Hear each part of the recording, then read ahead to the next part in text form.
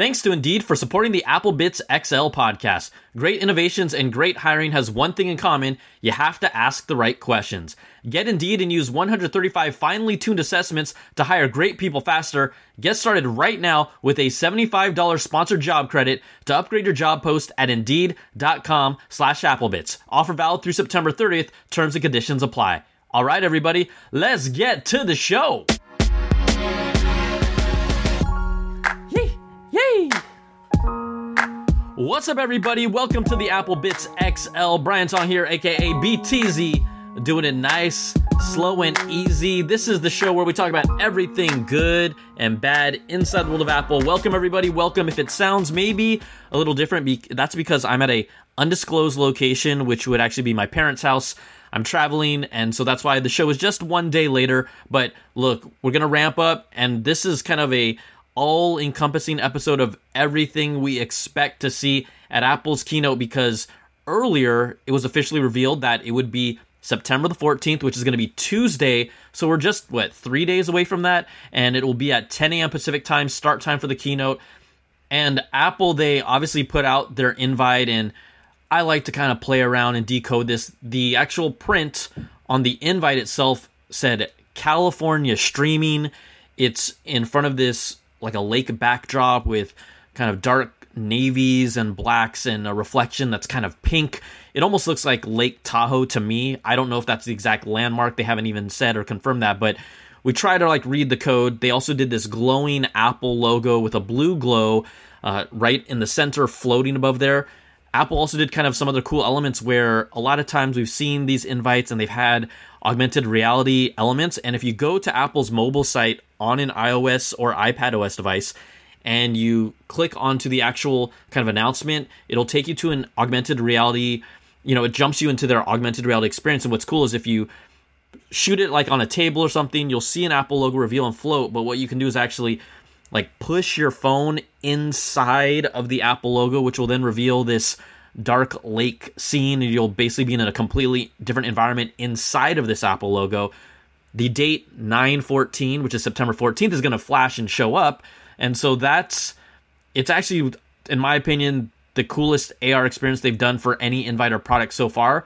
I feel like they're trying to continue to play around with this in the invite and just kind of see what they're capable of. But a lot of things that people are saying is, it's augmented reality. They've got to show off Apple Glass. Well, sorry to break it to y'all. I highly doubt that they're going to show off Apple Glass at all. But the Apple logo itself, the date 9/14, the way it was presented, it kind of had this glow. And a lot of people are saying, hey, that means always on display.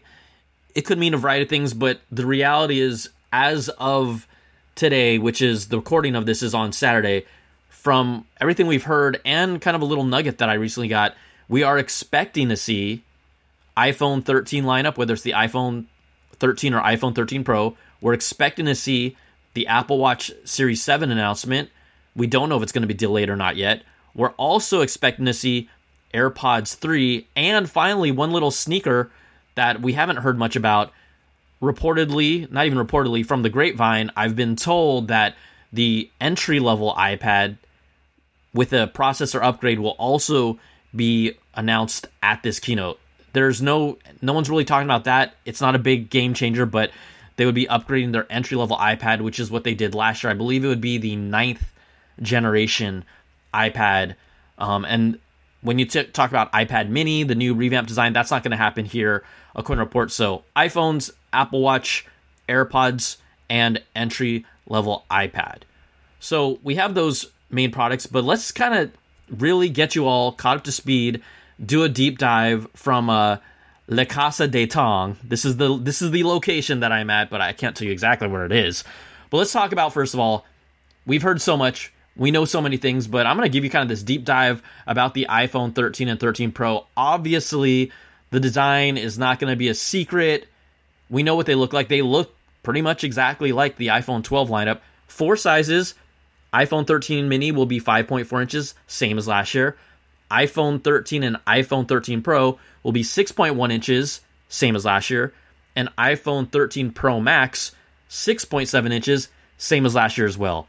We're going to get the same Super Retina XDR display, but all indications is that the Pro line will get the 120 hertz smooth, buttery ProMotion display that we've seen on the iPad family. And I continue to tell people I think it's a nice add-on. There's going to be a large amount of users that I don't know if you're going to rant or rave about it. The effect is so much more palpable and definitely enhances the experience on an iPad.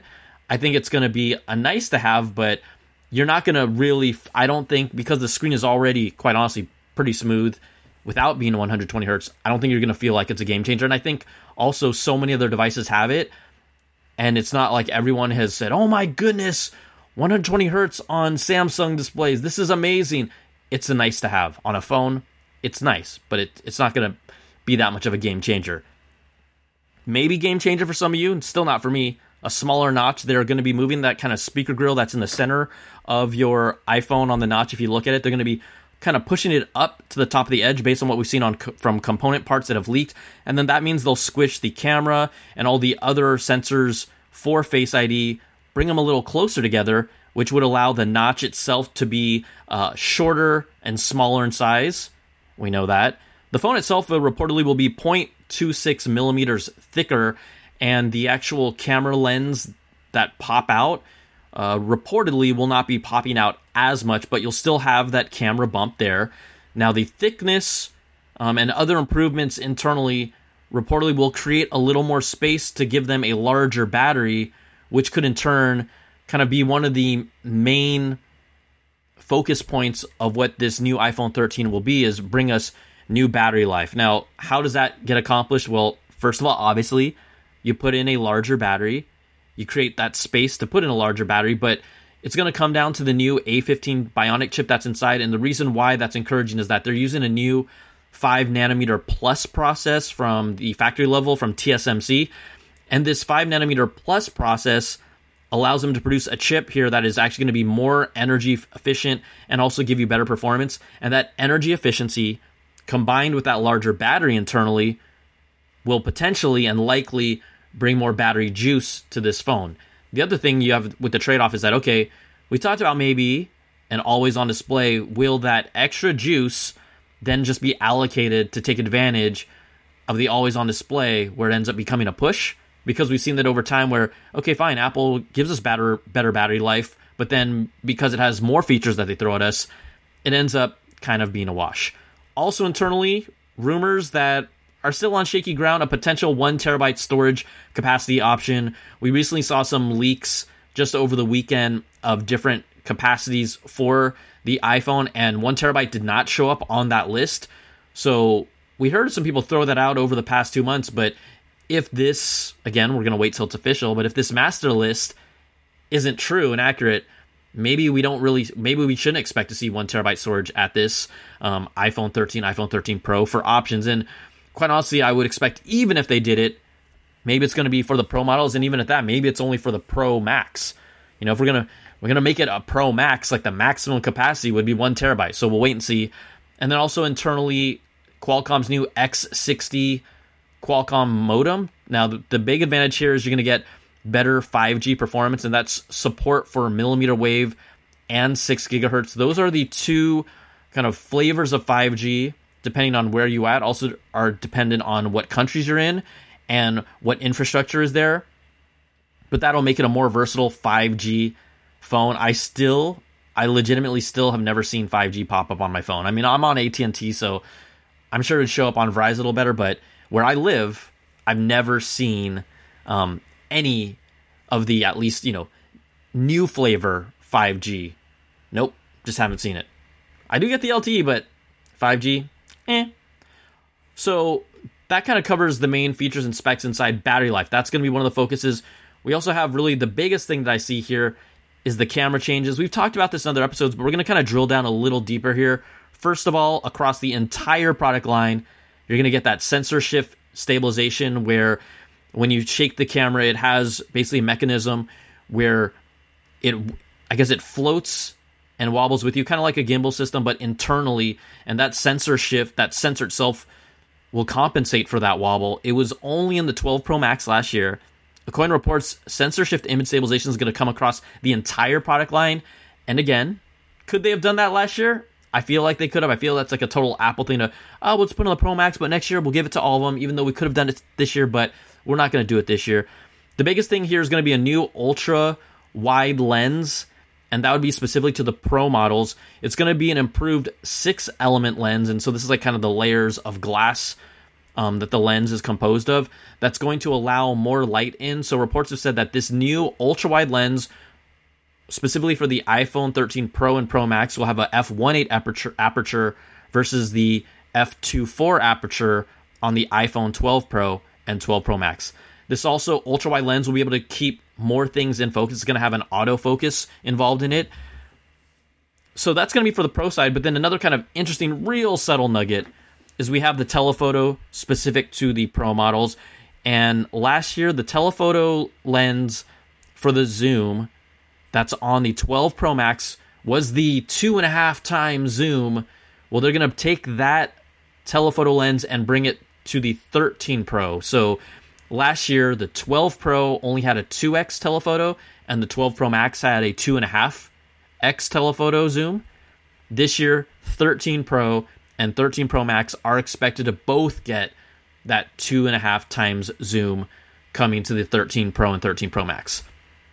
From the video side, this one's kind of, I'm going to have to see how I implement this into my workflow, but according to reports, and this one came from Bloomberg and Mark Gurman, Apple's going to make an option for the ProRes video format available, and this should be geared to the Pro models as well. And what does this really mean? So it's a higher quality video format, and what it allows you to do is basically do better color correcting and editing in the post-production process and really have more finite control with how your video ends up looking. Think of it as they had ProRAW for photos last year. ProRes video is going to be like the ProRAW for photos now coming to video for the iPhone, and specifically for the iPhone 13 Pro models. So I think that's going to be interesting for creators. But again, everyone can use it, but is everyone going to use it? Because these file sizes are also going to be bigger.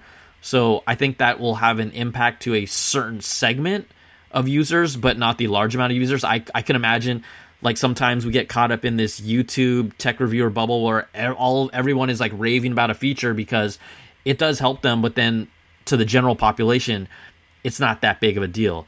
You're also expecting to see portrait video from the wide lens, not the ultra wide, but kind of your standard go-to camera, portrait video in the new iPhone 13 Pro models. And I don't know how it's going to look. I mean, we've seen them at least incorporate portrait video with the front-facing lens. If you want to do FaceTime calls right now in the iOS 15 beta, you can see that right now, and it just looks kind of like a fuzzy Zoom call. So maybe they impress us with the new portrait video mode. It's gonna be. I'm really curious if it's just Zoom, basically a Zoom-looking portrait video. I don't care, but if they can actually give us, I'm not expecting full DSLR quality type depth of field and just get those beautiful bokeh shots. I don't expect that, but what are they going to do there? We'll have to find out. So the iPhone 13 and 13 Pro lineup is everything we expect. Really, I think the two big tent poles they're going to hit is better battery life, a significantly improved camera. I've said this over and over. For someone like a creator like me, this is interesting and intriguing. It becomes more intriguing, but if you saw my most recent video on the iPhone 14 that Jon Prosser leaked, I think a lot of people, it's all unofficial. Nothing is official until Apple makes it official. But when you see the new 14 design with the removal of the notch, putting in a hole punch camera, you see a flush back, you're probably expecting even better improved cameras there, but just kind of a nice solid form factor. That does feel like the true next generation. And being someone who's a 12 Pro owner, I will review the 13 Pro, but I just don't, especially when we see the 14, I just don't see it right now. But at the same time, the 11 Pro is one of my favorite phones, and it specifically excelled in battery life and camera features when it introduced the first time ever for Apple the triple lens camera, which was just from how seamlessly working with the three cameras in one was. That's what was special. So that same mechanism is always going to exist. Will the features and the quality of the cameras make this worthwhile? I feel like flipping a coin right now. And that's where I'm at. I don't feel like this 13 Pro for me is a gotta have, but again, it depends on where you are in the upgrade life cycle. I've seen people who commented on the videos and they're like, oh, I have an 8, I even have a 10 or a 10S. I think I'm going to wait for the 14. And if you are completely happy with your iPhone, other than feeling kind of like that iPhone envy, you're like, oh, it's an upgrade year and maybe it's time to upgrade. I think if you are more than happy with your phones, I can definitely tell you from that generation to even like the current 12 and what the cameras are doing, it is pretty amazing and spectacular if that's your priority. But at the same time, those cameras are already pretty darn good themselves. So I think there's going to be a lot of decisions where this may not be the sexiest year, but I really think of this as kind of like an 11 Pro year when I look at this phone. And again, that was one of my favorite phones. So there you go. That's everything that we know right now and what we're expecting from the iPhone 13 and iPhone 13 Pro family. I think also the kind of the biggest revamp and the biggest redesign here at this keynote is obviously going to be the new Apple Watch Series 7. Now we're expecting the Apple Watch faces themselves to increase in size based on reports. Currently they are at 40 and 44 millimeters tall. This is how Apple at least measures them, not diagonally when they present them, at least to the consumer. The new ones are expected to come in at 41 and 45 millimeters tall. This is going to be an all new design, very similar to what we're seeing in the iPhone and the iPad, flat body, flat edges, and rounded corners. So it's like a little iPad mini iPad mini on your wrist. And I think the design does sometimes I'm kind of worried about all their products looking exactly the same as they kind of embrace this, I guess you would call it almost the iPhone 4-ish aesthetic, which is, in my opinion, the best looking iPhone that we've ever seen. People could debate maybe between the iPhone 4 and the iPhone 5, because I think the iPhone 5 kind of was a super streamlined, but there was something industrial yet modern about the 4, and it's incorporated to even a more modernized aesthetic when we saw those leaks of the 14 from Jon Prosser. And again, we'll see if those do pan out, but knowing Jon and knowing what he's put out, and let's be honest, he put out the AirTags first renders ever, like three months before they came out. It was pretty much right on the money. He put out renders for the AirPods Max where people are like, this is fake. It was pretty much right on the money. He's also put out renders for the iPhone 13 and Apple Watch Series 7. And when I say renders, these are based off of his contacts and designs that he's seen, and then he basically recreates them. If those two are on the money, which we expect them to be, and people are like saying, oh, your 14 leak is fake, I mean, you can, but there's kind of a really strong established track record. Oh, he's also thrown out the iPad mini 6 renders that we haven't seen yet come out as a product, which is expected to come out sometime in October. So we're talking about 5 for 5, arguably with the best first looks image renders of these products 3 to 6 months before they come out. It's got to give what we saw from the 14 leaks some more weight. So I do like how the Apple Watch Series 7 looks. It also expected to get a larger screen because they're going to reduce the bezels around the edges of the screen. So we're reportedly going to get 16% more screen real estate with those thinner bezels. And the result of that is Apple's working on a whole bunch of new watch faces for the Apple Watch Series 7 that will incorporate more complications. There's one reportedly from Mark Bloomberg that's going to be kind of a watch face that has a whole bunch of different, basically time zones all on one watch face in a row. That'll be fun, but I do embrace if they can basically keep the watch the same size and give us a larger screen and give us kind of more functionality.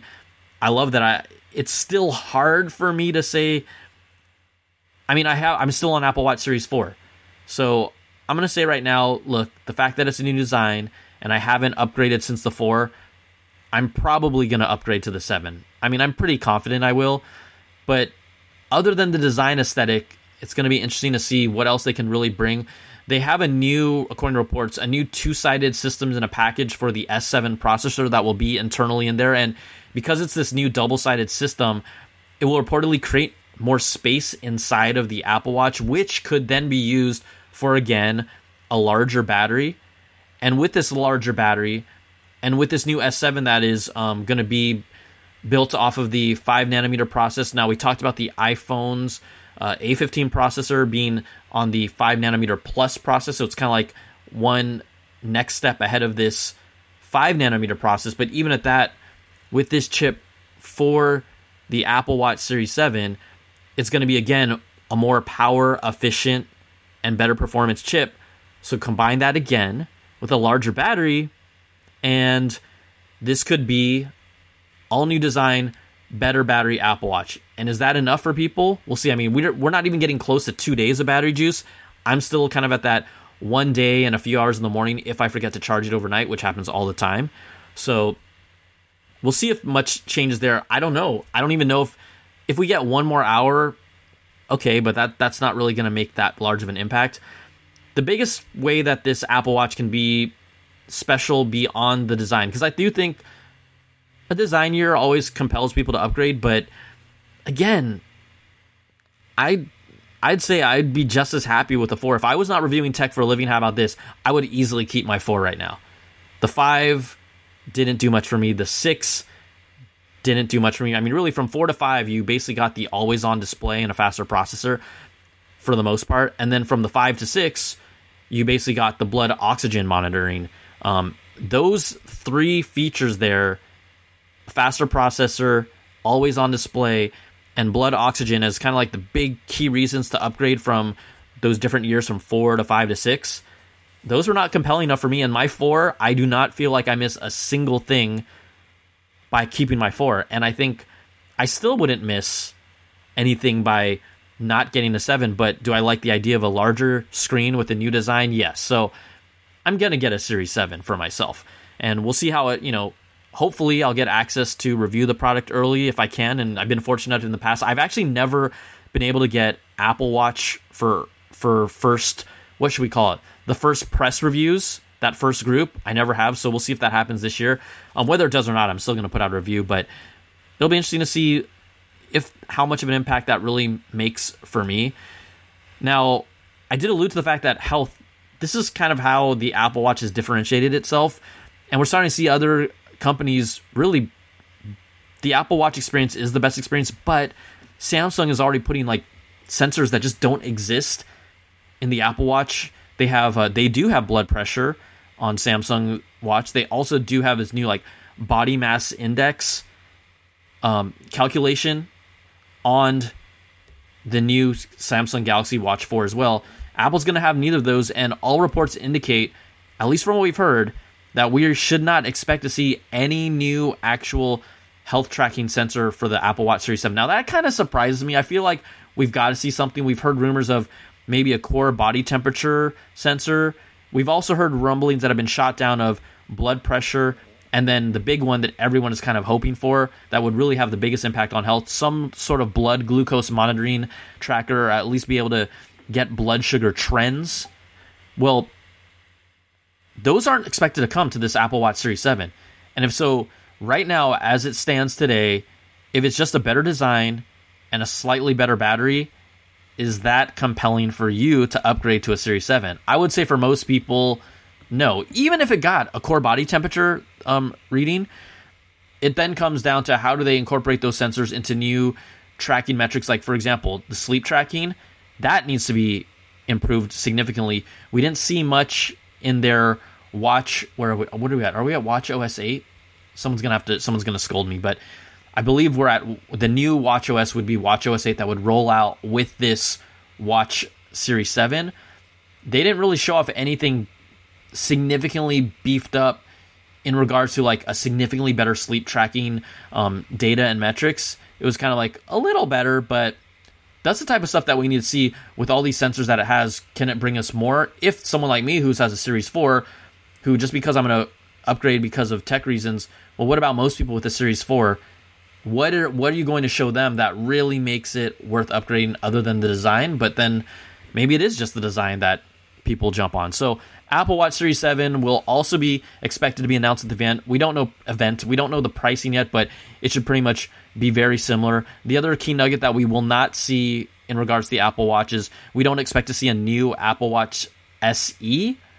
So the current Apple Watch SE, which is the watch that I recommend to every single person when they first want to look at an Apple Watch, that should still be the same. And the fact that that watch with the Series 6 type design, with the larger screen, it just doesn't basically have the blood oxygen sensor. Not everyone needs that. And I believe, someone correct me, I believe is it around $249 or so?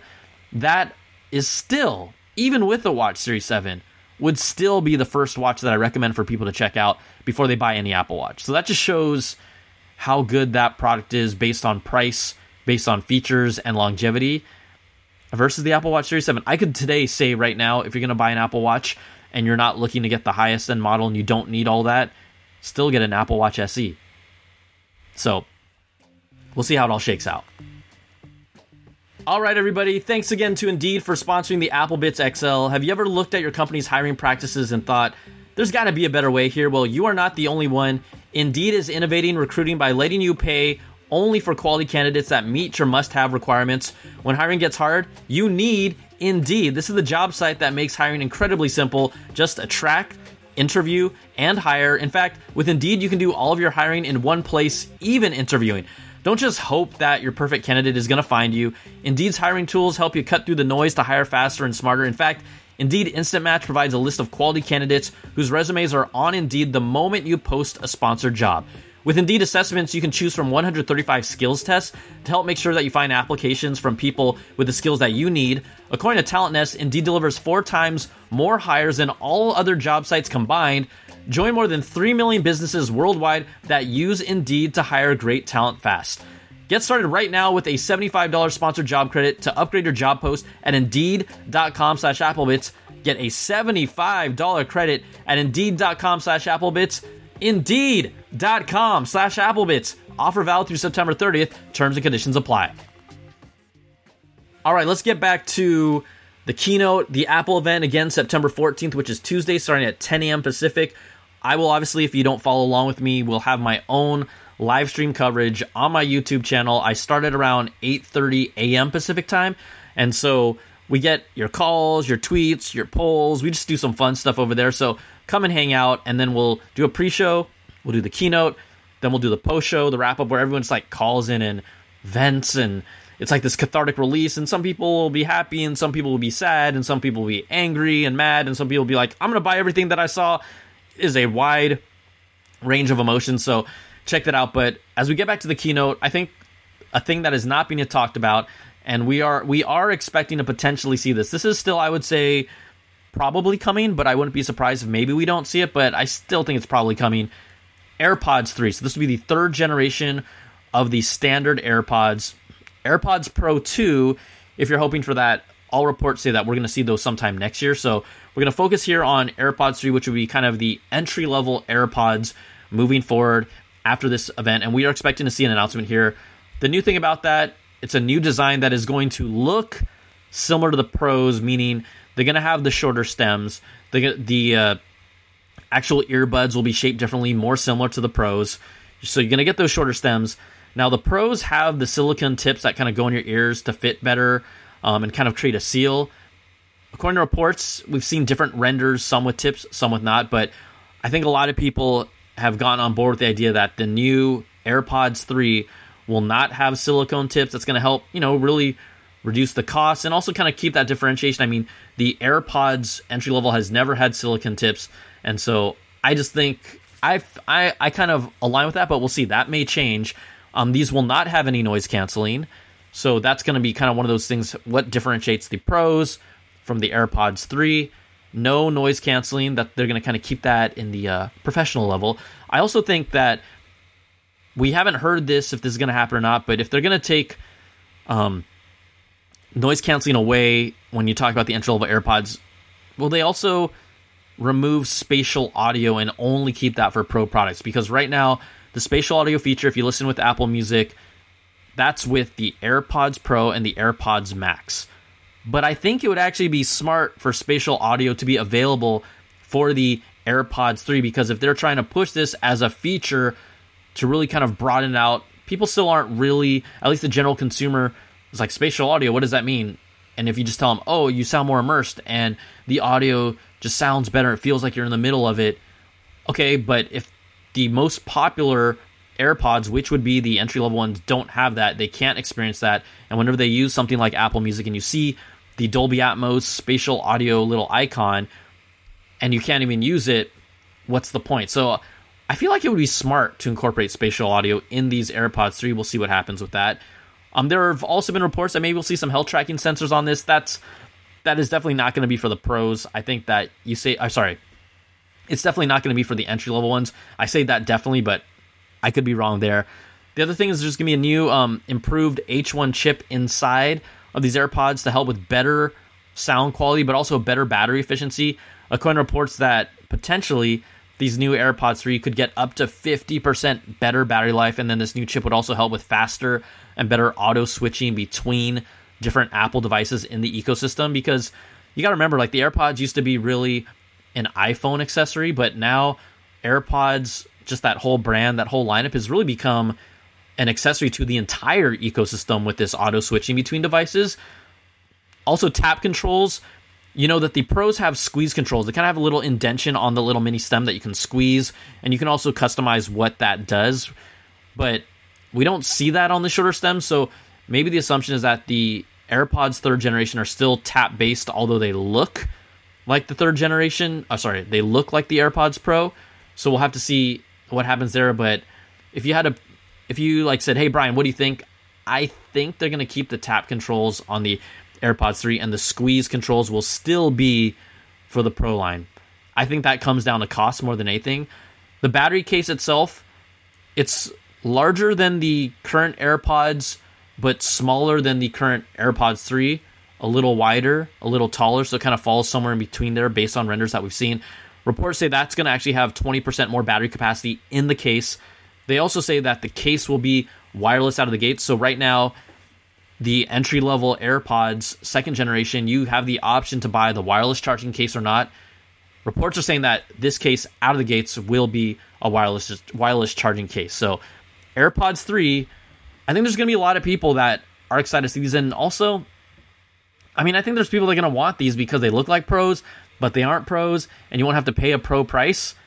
I think there's something to be said about that there are consumers that do kind of want the visual swag without having to pay the swag price. And even at that, these are still expensive. So these are going to fall still in that $149 to $199 price point. And I think if you look at Apple's product line, the product that immediately competes with these would be the Beats Studio Buds. Those are those new ones that are the design of them, I think, is super slick. They don't have any stems at all. They kind of have this little press button on a physical press button to tap onto that is kind of its own moving part. I think they look really slick, but they also have noise canceling. The noise canceling is not that great on them, and so if Apple's competing in this space, although we've heard reports that there is no noise canceling in these entry-level AirPods, would Apple just put some kind of noise canceling, especially when they have it in the Beats Studio Buds, which is, its own separate brand, but it's owned by Apple?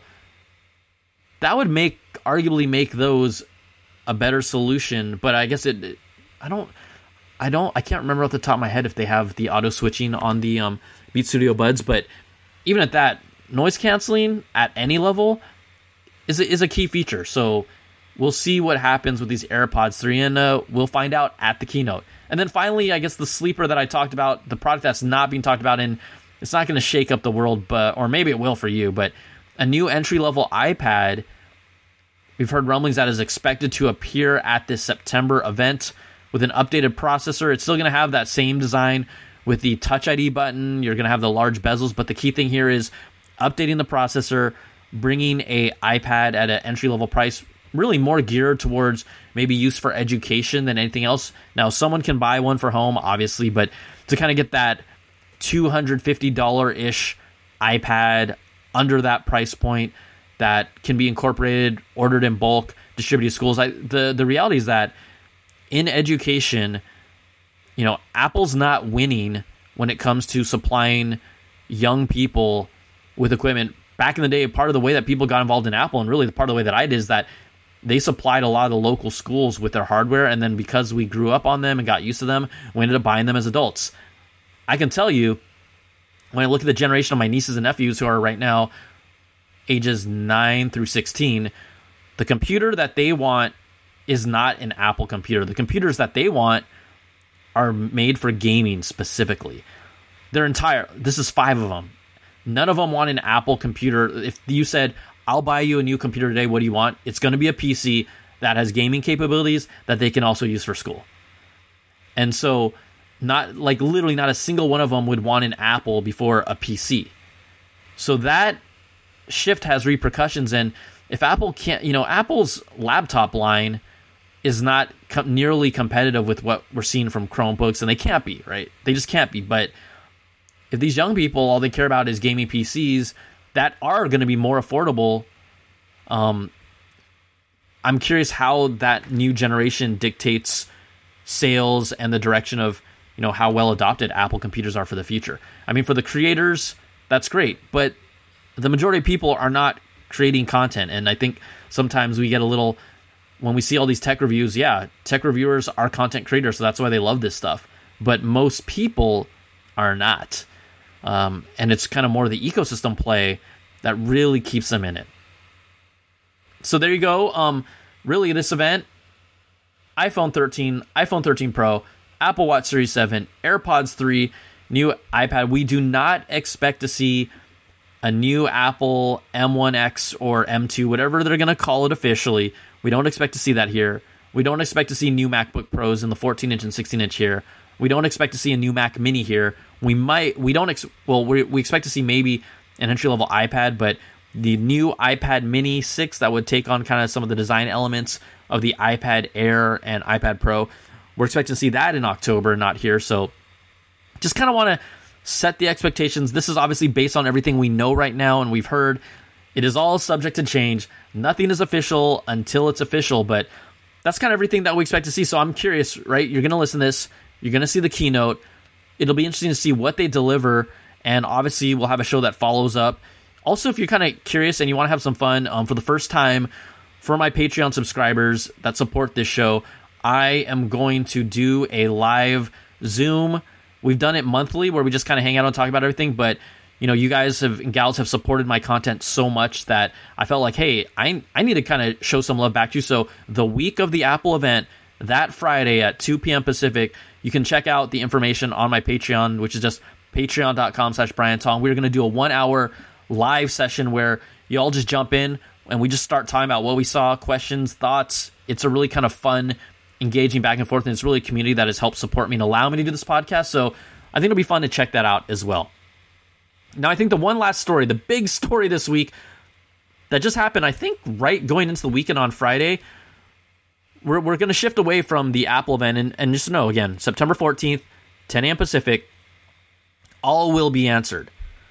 But we did get an answer in the Epic Games versus Apple trial.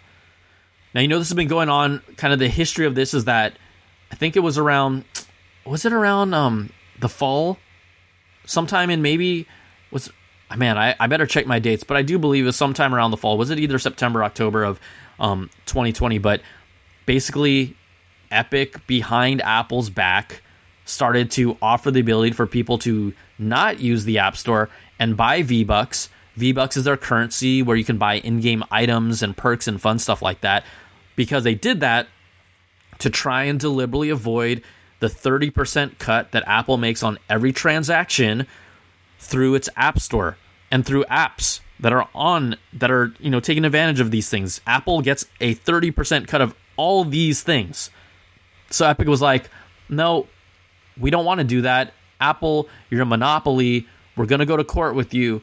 And before this whole court trial happened, which is pretty high profile, where you have a gaming company which has arguably one of the most popular games that still my nieces and nephews play, I still jump in, but they're claiming, hey, Apple's a monopoly. So a decision was reached on Friday in this Epic Games versus Apple trial. U.S. District Judge Yvonne Gonzalez-Rogers ruled that Apple's anti-steering conduct is anti-competitive, but ultimately Apple is not a monopoly.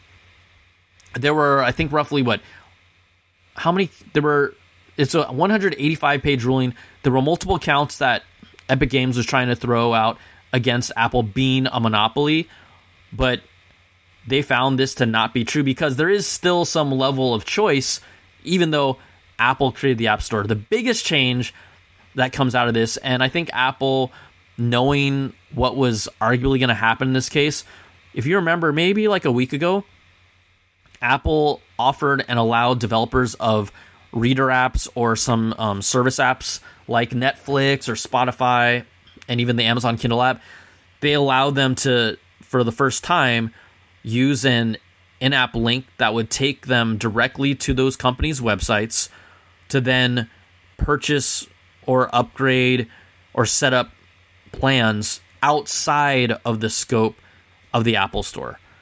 Now, what the main ruling that came out of this is that Apple, if upheld, and we'll see if Apple appeals this, is that Apple would have to actually do this practice, allow all apps to give users the ability to purchase content or sign up for their services outside of the scope of the Apple App Store, which would then result in Apple not getting a 30% cut of those of those transactions. Now, Judge Rogers did rule that during this time that Epic Games broke their contract with Apple and said, "Hey guys, buy V-Bucks outside of here. Apple doesn't get a 30% cut where you're going direct with us so that we maximize our profits." During that time, I think it was somewhere between August through October of 2020, Epic Games sold 12,167,719 in V-Bucks, and so the judge ruled that Epic will pay damages equal to the 30% of that revenue collected from users in the Fortnite app on iOS. So that ultimately they still have to pay that 30% cut that Apple gets. Apple put out a statement themselves from their team about this court ruling. So again, they said Apple's not a monopoly, but they want to give users and consumers the ability to purchase outside of Apple's walled garden. So according to the statement from Apple, this is what they said. "Today, the court has affirmed what we've known all along. The App Store is not in violation of antitrust law. As the court recognized, success is not illegal. Apple faces rigorous competition in every segment in which we do business, and we believe customers and developers choose us because our products and services are the best in the world. We remain committed to ensuring that the App Store is a safe and trusted marketplace that supports a thriving developer community and more than 2.1 million U.S. jobs, and where rules apply equally to everyone." So you get this ruling that, in a way, at least validates one of the complaints or some of the complaints that Epic has. Epic CEO Tim Sweeney's like, he's basically said, like, this isn't a win for developers or for consumers, and quite honestly, we don't know the exact terms and how this is going to completely shake out. The ideal situation that would make sense is that all apps now have the ability to tell users or future customers to set up their subscription plans or purchase content and give them the ability to do it outside of the App Store away from Apple, so Apple doesn't get that 30% cut. And quite honestly, these developers would get that full amount going to them. But Epic CEO said, it's not a win for developers or for consumers, and Epic Games will not be bringing Fortnite back to the App Store immediately or anytime soon. So it's like, thanks. Epic Games, fight the good fight. They really wanted to establish that Apple was a monopoly, and they didn't. And I don't think it was going to happen, but they sure as hell were going to try. So we'll see how Fortnite comes back to this storefront or not. I just don't know. I mean, even the actual, like I said, in the current time, the specifics of this judge's rulings are unknown, and we don't know the exact parameters that Apple is going to have to require to provide or change. And so, like anything, it's really how the ruling is interpreted and then what ends up being implemented as, what are these alternative payment methods going to be seen? Is it really a link? Is it, entering your credit card info directly into the app? We still don't completely know, but at the end of the day, Apple is not a monopoly, but at least the method of in-app purchases looks to potentially change in the future. All right, everybody, that is going to do it for this week's episode. Thank you so much for hanging out. Before we go, first of all, obviously, we got to thank our Patreon supporters at the $100 Platinum Apple level: Brandon Ledford, Gil Cabrera, Wesley Frater, Jarrett Lewis, and Atari Koenigsegg. Thank you so much for your support. Thank you to all of you who continue to support this show at patreon.com/Brian Tong. I forgot to mention earlier, but obviously, if you want to call in, what do? Record a voice memo on your phone, on your tablet, on your laptop, whatever platform you're on. Send it in to applebitsshow@gmail.com. That's applebits with a Z. And then your name, where you're from, what you want to talk about. We will put in the show. But September 14th, Tuesday, this is when it's all going down. And it's an exciting time because finally, right, we're going to have so much to do. I have reviews, reactions. There's going to be a lot of content coming down the pipeline. But that's going to do it for now. Take care. We'll talk to you soon. And we will have a post-show wrap-up of the Apple event. Hoping to get a guest that's coming on the show so we can just kind of do a back and forth and just really spit out everything that we feel and our reactions to the actual keynote. So until then, we'll see you next time. Take care and be safe, everybody. Peace.